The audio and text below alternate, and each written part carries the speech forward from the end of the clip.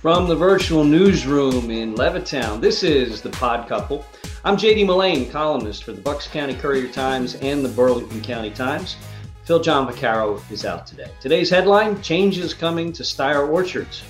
If you live in Lower Bucks County, especially if you grew up here, Styer Orchards probably holds a special place in your heart.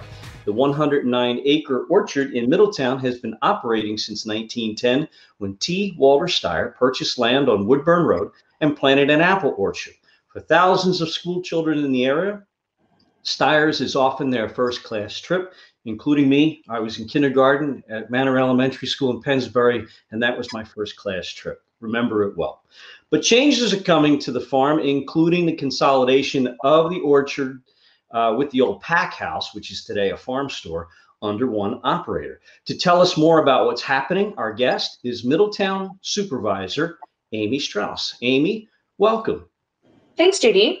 Now, let me premise my first question so listeners who might be unfamiliar with the background. The farm has been owned by Middletown Township since 1998, and around 2000, the supervisors granted two leases, one to the Field family to run the orchards and one to the Barbarides family to run the store.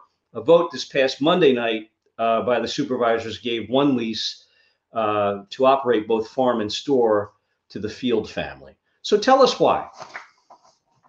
The decision to move to a single lease for the farm and the store was one that was taken over the course of the past 2 years of the supervisors understanding that these leases were coming to an end in 2019-2020 timeframe. I don't think a lot of people, even those who grew up here and live in Middletown and Langhorne locally, know that the farm and the store are operated by different families, and that's fine. That's great. What we want to do, though, is consolidate those leases so that one entity can take this forward to the future and really have the benefit of seeing the produce that's grown at the farm turn into the final consumables that we all enjoy, pies, donuts, hoagies, etc. And so we really want to be sure that the farm and the store are able to leverage one another in a way that they just haven't over the past 20 years. Yeah, and there was a competitive, point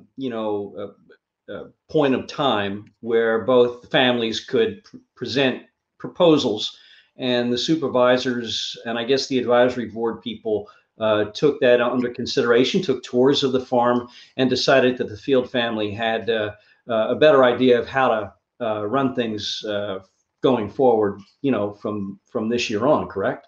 Yeah, that's right. We ran a proposal process that really started in the summer, but officially we collected proposals at the end of November, early December from the two current leaseholders. And our chairman toured the facility, met with both families. I was part of the interview team that interviewed both of the applicants and asked a bunch of questions about their vision for the future. Yeah, and given its heartfelt status in the community as a place to get Halloween pumpkins and holiday pies, can you tell us, based on the proposal that you approved with the Field family, what kinds of changes we can expect at the farm? I think what you're going to see initially are fairly modest changes. What you're going to see are familiar products and services at the farm store, but really being attached to the produce that's grown. So what I heard the Fields family describe is the idea of being able to point out to the trees sitting right there, and as you're giving a demonstration of the donut making machine or the ice cream making machine, which is one of the innovations they want to bring on board, awesome. you can say, there are the peaches that are now being put into this ice cream. And so the kids' tours will be a little bit more interactive, really aligned with Pop Styer's vision of helping families and children especially understand agriculture and its central place in our lives. Yeah, a little story about Pop Styer. I knew him. I met him when I was about 4 or 5. And but I also covered did a story on his 100th birthday. He drove himself to his 100th birthday in Newtown. It was really amazing. He was a wonderful man, and there are a lot of fond memories people have of him. But I guess most people assume at Styer that the pies and cider sold in the store are made from the products grown in the orchard, but that hasn't been the case for many years. Under the new lease, I guess those items will be. sold in the store will be produced from apples, pears, whatever produced on the farm, correct? That's right. That's right. Everything that's possible to be grown in this area will be marketed through the store. That's great. I know Mike Field found Pop Steyer's recipe when he first took over the farm. He found Pop Steyer's recipe, showed it to me for his apple cider.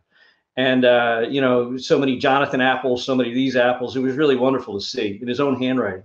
Well, and on the cider aspect, one of the plans that Tim Field has is to bring the cider press up to the store so that you can actually see the cider operation. If you're just stopping by to make a purchase, you don't have to kind of go back down into the farming area. I know, that was one of the things we saw when we were, when you went on a class trip. And it was pretty impressive. You had to go into that pack room, which is where, the apples are still kept to this day. But, and Mike found the cider press in pieces when he took over the farm, and he put it back together. I think he had to send out screens or something to be specially made so the press could operate again. And then it was shut down because somebody complained that the cider wasn't being pasteurized. So an expensive process. Would the township help out the Field family and purchase a pasteurization unit, say the way Snipes Farm in Falls has? I hadn't thought about that, but we're definitely looking to entertain capital investment requests. That was part of the proposal process, was to talk a little bit more about what capital investments may occur. You may know this already, JD, but the funds for the farm are actually controlled separately, even from the township. And so there's just a lot of parties involved in making sure we're able to preserve this asset the way Pop Styer wanted us to. Yeah, and preserving it is really what everybody wants, Amy. 100%. We go there, I get my holiday pies there, and it'll be really great to, I don't know if I'll taste much of a difference between an apple pie this year and one that's made from apples on the farm, but, next year, but who knows? Yeah. But it's awesome. I'm glad the township is involved in this to the point where they just want to improve things. And I do feel bad for the Barbarides. They've been there for 20 years, but the township has decided to take a different direction, and I hope there's no hard feelings there. And we're all rooting for the farm to be a success under this new arrangement. And so, Amy, I want to thank you for coming on the podcast today. And that's all the time we have for today. Ladies and gentlemen, find us wherever you get your podcasts. Read our columns at our website and in our daily newspapers. We still publish a daily paper. Why not subscribe online, though? It's a good price, and you're supporting good local journalism like this, where the community can gather with leaders and discuss things in a reasoned and informed way. I'm JD for Phil and everyone here at the PodCouple, the Pod Squad. What do we call this, Craig? PodCouple. Yes. Anyway, for all of us here in the virtual newsroom in Levittown, thanks for watching, thanks for listening, but especially thanks for reading.